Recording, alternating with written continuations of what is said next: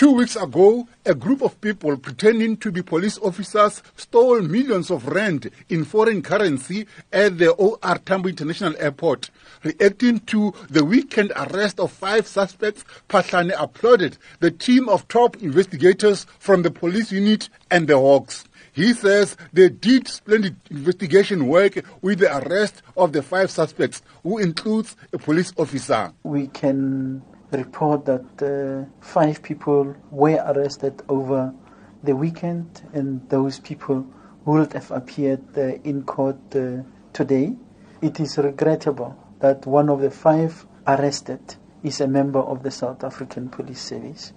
While it is regrettable, at the same time pleasing to know that where one of our own is found to be on the wrong side of the law, we will take action, and there is evidence in that regard.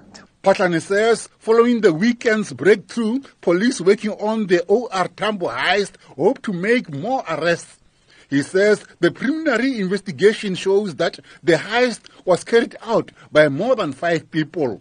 These 5 people arrested are not the only ones that were involved. We are still pursuing other suspects, and we can only call upon the community at large, those with concrete information on the whereabouts of the remaining suspects, to work together with the South African Police Service to ensure that the perpetrators of this crime are brought to book.